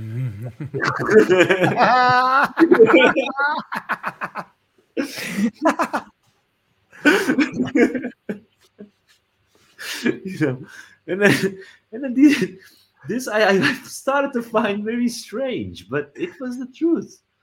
This was the way that people were designing these things. And even though we were talking about there's this uh, methodology, another design methodology, which is called design thinking, which is based on problem solving. And then it states to discover first what the problem is, identify it, and then we would be researching a lot about the customers, the users, the people, basically, and then present this data to all these people in a meaningful way, let's say, in a timely manner. And then they would look at this data, they would comprehend or understand or dream or whatever, something through this data, information, let's say, or story. And then they would create something else. One part of it being that those personal experiences. The other part is people really lacked the compassion and the courage to think from scratch. It was mainly what the benchmarks would say. A benchmark meaning uh, these other services are doing these things. Oh, okay, then we can do this from here, that from Mhm. there, and this, and then we have a great service. Like, why don't you just create something new and just copy and paste? That is valuable. I'm not saying that's not valuable, but it was always trying to copy and paste, not trying to think from scratch. And even when they believed that they were creating something new, I started to see a lot of patterns that they were repeating the same old, same old. And then I started to focus more on humans rather than users, customers, Mm. employees, teams, executives, whatever, humans. And I was already interested in it, but for me, it came very interestingly that because of the way I was asking people questions, they referred me to have this. I was working in a corporation at the time, and they referred me to have this training about consultancy, that they believed that I could be a consultant. So they sent me to this training. And in that training, what I was more interested in was a message coming from a friend of mine. And in this message, they were telling me that in our conversations, in our friend conversations, that they were very much impressed and grateful for me to join their journey in their emotional state, in their mind, not interfering, but observing together with them and showing compassion even at points they cannot show it to themselves, without changing, without forcing. And I was I was aware of this ability of mine, that I was interested in doing this with people, to go into their minds and Mhm. to you know to walk together with them without the intention of bringing my mind into theirs, Mhm. without injecting anything there. It's just, I am curious, take me into that Mhm. conversation, just like you are doing right now. And so I showed this message to the course trainer and told them, I want this to be my job. can you tell me about consultancy from this perspective? Because I was not really interested in, corporate consultation in terms of analysis and, all these whatever things. And then they were like really excited and then started talking about that perspective of it. And then I was very excited. And that was a spark there. I got it. Okay, I'll keep this. And then I was very much interested in humans, like I said, but I got very much interested also in emotions. Mm. So there was this one time where at the company they would be sending me to Ukraine for a keynote speech. And in that keynote speech, I decided to talk about humans and emotions. They said, like, as long as you say it's service design, it's okay. I said, okay. I will call it service design. And at the end of this conversation, at the end of this keynote speech about like humans and emotions and accepting humans as a holistic being rather than these employees, users, whatever, and all these things, and talking about big data, talking about AI and whatnot, all these things, and I was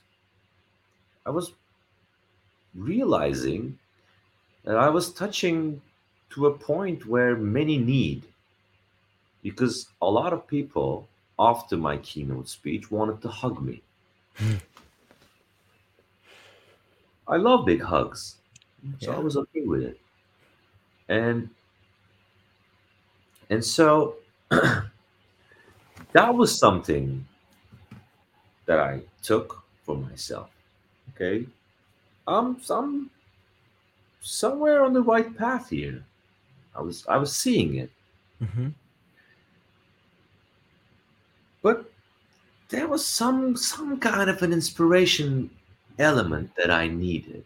And I somehow on LinkedIn I found this person and I sent them a message saying, I need inspiration. Can we meet? They said yes. We met. They mentioned about Socratic design and this academy in Spain. So we went together. And that's when I learned Socratic dialogue, Socratic design, and narrative shifting, all these new tools and ways, and philosophy as a practical tool, and mastering thinking in that regard. And I felt very close to it. I realized that it has been the unmethodical tool I was using as a child, as a teenager, asking all these questions to people, using all these things without knowing, and it fell right into its place. And I was trying to merge it, and at the time I was teaching at the university as well. So I started using these tools at the university with my students, and it was an amazing experience because, you know, I told the students that I will not be grading them, that they will be grading themselves with the criteria that they would be coming up with. But we did a lot of Socratic dialogues, and I actually met one of my students just 3 days ago, and he was still telling me after what 7 years. After 7 years, he was still telling me like those Socratic dialogues were really good. I am now understanding their value. like after 7 years. And there were three people who failed themselves from the class, giving themselves failing grades from the criteria that they created. And like within that experience, like the teachers and the faculty was also amazed in the sense that whatever you're doing, like these children have started to collaborate like full force. Like I Mhm. don't know what you're doing, but this is crazy. Like keep doing what you're doing. And I'm like, I just told them that I will not be grading them, but like, what about exams? And like, yeah, they will be handing in their exams with their grades as well.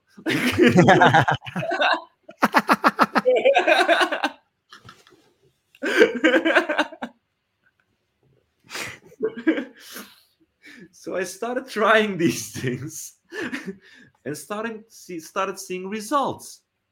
But what was interesting was I was seeing results more in teenagers and younger part of the society, let's say. Because I also started to mentor startups at the time. I was already doing business acceleration programs, blah blah blah, in the company in the organization that I was working in. And I started mentoring these startups, these young startups, and I started seeing impact there as well using these tools. Then something clicked, and I wanted to do more of this. So I left the company because at the time I was continuously rewriting my position there, like sending HR, like, okay, this is what I will be doing from now on. And then, they will be changing it. But after a while, I saw that that place is not going to grow in the same direction that I needed to grow. So I left that place. And after leaving that place, with the same person that I mentioned, getting the inspiration from, getting the training together of Supermatic Design together in Spain with, we started to do these new kinds of facilitations with new methods, combining all these design methods together. And then at one point we were having a conversation. We said, you know what? We should focus on children.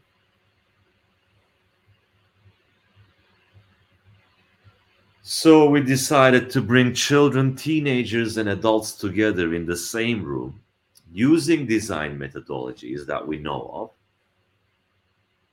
and then apply them so that adults can learn from children new ways of thinking so that they can use their resources to bring change to the world that would be good for the children, Mhm. but also that the children dreamed of. And in that journey was probably my biggest struggle because I have never worked with children before. I am good with children. I can play with them. Well, I play my own games and they play their own games. And sometimes we play our games. Mhm. But, but in that regard, the toughest part was working with children because I didn't know. That was probably the one of the highest scares of my life, Mhm. working with children, because I didn't know. I wouldn't say it was that big of a fear, but there was fear. I could sense it. And it came real in a way. In one of the play shops I did. So I think it was, yeah, probably the first one or something. Yeah. So the topic was new learning experience of the future. So we did a play shop. There are children, there are adults, most of them are parents of the children, but they're also business people. So this was a prototype that we were doing. So we were testing in a way. So we decided for this time to separate the children from adults to see how different they would be creating. So, and after separating them, we gave them the task to create these new learning experiences. Like there were things that we did before, but I'm not going to bore you with those details. But anyway, so after we separated, there were this group of children which were just doing something that I don't know whether it was related to what we were talking about or not. They were just doing things. And I'm like looking at them. I feel the urge to, control, guide them in the right direction, whatever that means in that regard.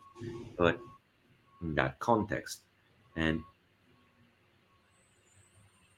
so I keep telling myself, okay, they're not doing their work. They're not focusing on this work. This is at least you assume that way. So just focus on learning from them. This is what the ideal is here, to learn from children. If these adults are learning from children, you learn from children. Okay, I will be learning from children. Cool. If I am learning from children, that means what they are doing is the right thing. Okay, trust that they are doing the right thing. This is my inner conversation with myself. And then I said, okay, I will trust. Then I'm looking at them and they're going crazy, like throwing cardboards around. And then I'm like, okay, they are doing the right thing. You will be learning from them.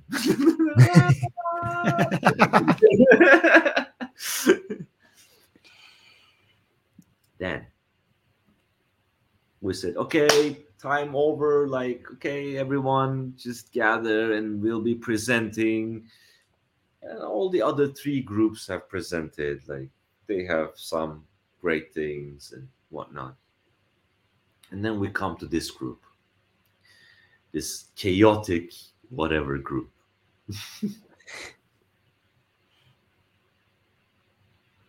By the way, like with each group, I'm asking them, like at the end, so what is this story that you have created have to do with a new learning experience? And then they answer it in a very short way at the end after telling their or reenacting their theatrical show.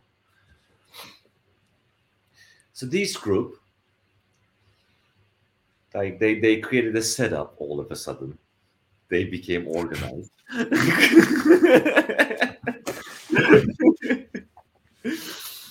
And then like all that chaos turned into a very organized, very neat, very understandable, like actually very comprehensive story of a mother taking their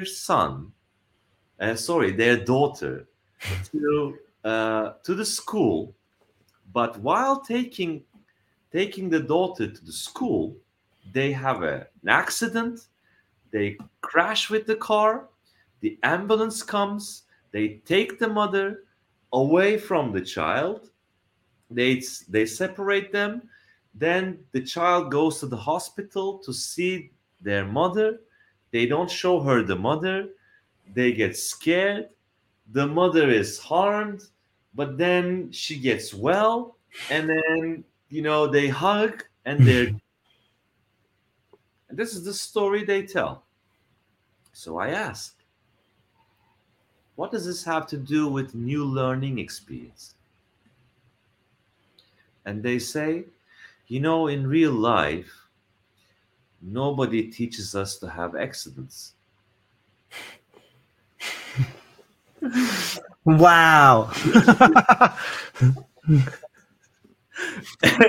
And I'm like, okay. Like, how did you come up with this? Like, what did you Right? do in that? Like, in that, what was that? Like, what was that chaos? And like, and all that time I was watching them, I was like recording what Right. they were doing because I was in learning mode. No, like not literally recording, but like recording in my Sure. own memory because I was in learning mode.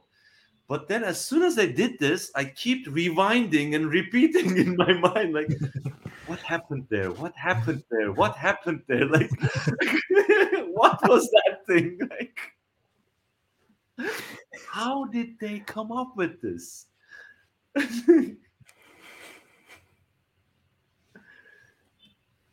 And then I realized that, they were like all that shouting, all that thing, all that chaos, like all every single one of them that was part of that group was just doing something while shouting at each other about what they have been finding, like, let's discover this, let's do this, and then, I want to do this, and then the other one is doing this, and then somehow all of their personal joys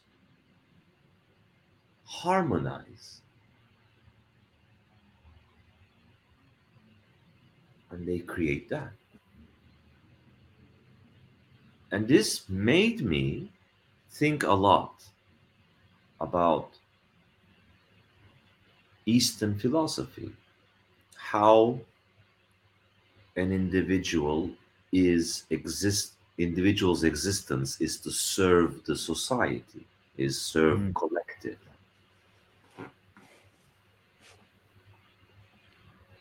And just by awakening that joy of the individual, you start to harmonize with that chaos. And then you start creating those stories. And this became very interesting. And within that time frame, I started to meet with people from different disciplines, shamans, also different medicines, South American medicines, and different tribe medicines, different meditation techniques, different breathing techniques, different healing techniques, and in all of those things, all my intention was to find the right tools because none of the design tools aside from Socratic design was serving me enough to capture that transformation of chaos into harmony Mm. that the children has generated that day, and turn it into a methodology. Design methods were not enough, and that was what I needed for adults somehow, like get people into that chaotic state in a trusting, safe environment where they can create with the unreckoning force of their own nature, facing their most artful state. Mm. with all their emotions. And so I was like, looking at different dance rituals, all these, like, I stumbled into all these different things, looking for answers, looking at peyote rituals, looking at ayahuasca rituals, all these different rituals and all these different ways of combo rituals, like all these different things. And other design methods, other experiences, my own experiences. I was really looking back at my past and Right. remembering my childhood and what I was like and what I did with myself. And then this opened up new opportunities. Then I just started to discover new meditation methods from my within, and new breathing techniques from myself.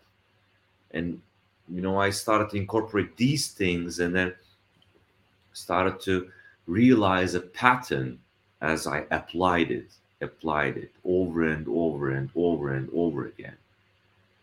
I started to see this structure shaping, because initially it was just 6 stages rather than 3 chapters and 6 stages. Mhm. It was just join, explore, dream, design, make, show. And then the closing cycle is to celebrate. And those 6 stages were the backbones of the whole framework. But then as I was applying those 6 stages, I realized, okay, wait, inner inspiration is something else Mhm. than virginal thinking. If I push people to virginal thinking immediately, some crack. Okay. Hmm. Okay. With adults, let's take our time. Not everyone is there. Not everyone is ready to be there. Not everyone wants to be there. Just take our time. So let's separate these two. Applied dreaming. Let's put it at the end, and let's keep it a state of aspiration first. Because again, not everybody wants to be there. Not everybody is there. Not everybody can be there yet. Will be there. Whatever. So, in its essence, my my respect for that friend of mine, walking together in their mind, showing compassion, needed to be here, needed to be how this was structured. So it needed to have those chapters. It was not going to be one journey. Right. So this was how the framework came to be. I love it. That's an amazing story, and it really maps out the not only I love origin stories, and I love to see how the story unwinds itself. And I think that I always get like little goosebumps when I get to see the story played out like that. So I appreciate you to having the candor to tell exactly how it unfolded that way. And I think it additionally, I think it helps people understand, if they want to go through that journey, to understand the way in which the journey was discovered. It's like kind of getting to see who discovered the path, and then being like, oh yeah, this is the part where there's a yellow ribbon over here, so I should, whatever you put in your mind to identify the path and the marker from chapter to chapter or from stage to stage. Each individual probably has their own unique way of doing it, but I think that's an imperative part of learning a new system is understanding the story behind it. I think it's wonderful, and I can't tell you how much this conversation has exceeded what I thought it would. I wasn't sure what to expect coming into this conversation, but this is wonderful, and we've got like almost 3.5 hours in, and I feel like we've just kind of scratched the surface of it. It feels like Has there's it still been so that much long? more. Wow. Yeah. Yeah. I think we could probably go long. I got another podcast coming up, but we should come back and have more cups of tea and maybe bring in someone else to help out. I think the more people, the greater this potential can be to flesh out more understanding. But I really thoroughly enjoyed this on a level that's difficult to describe, man. I really appreciate it. I'm thankful for your time. But before I let you go, where can people find you? What do you have coming up? And what are you excited about? People can find me, I guess, in the easiest way from Instagram. Okay. Like just Meir Benezra, because there you'll have all my links and everything, and you can reach whatever if you want to read anything. And then you can just hit me up and arrange a meeting. We can meet. It's all open for everyone with CBP. Mm. So you will read about it there as well. And what's coming up?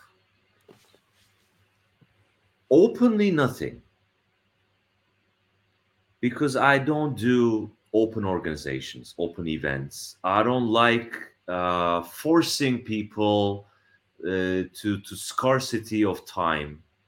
Like, okay, the 12th is coming. Come on, no more tickets. And, buy your tickets now. Buy now, get one free. And, like, Right. I don't like that. Like, okay, if you want to do your Socratic Dialogue organization, just let me know and organize it, and I'll do it. Like I said, I don't enjoy doing organizational stuff, so I don't do those stuff. And if someone wants to do it, I'll be there. And so nothing is coming up in that regard. And what I'm excited about is definitely what we haven't talked about, which is this new communal living project that I'm doing, which involves 8 forms of currency and which involves a self-sustaining economy for living in harmony within nature. But it's a 7-year long project, so let's see how it goes. I'm more excited about the journey than the destination, but the destination is definitely something that I would really want to have in this world.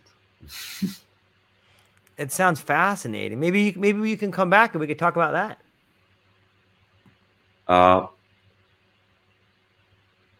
I would really love that. Yeah, me too. Me too. As soon as you asked, like, I started thinking about what I could talk about, and I went into that space, and I started walking in that living space. And okay, Yeah, that would be amazing. Yeah. Thank you, George. Like you said it great.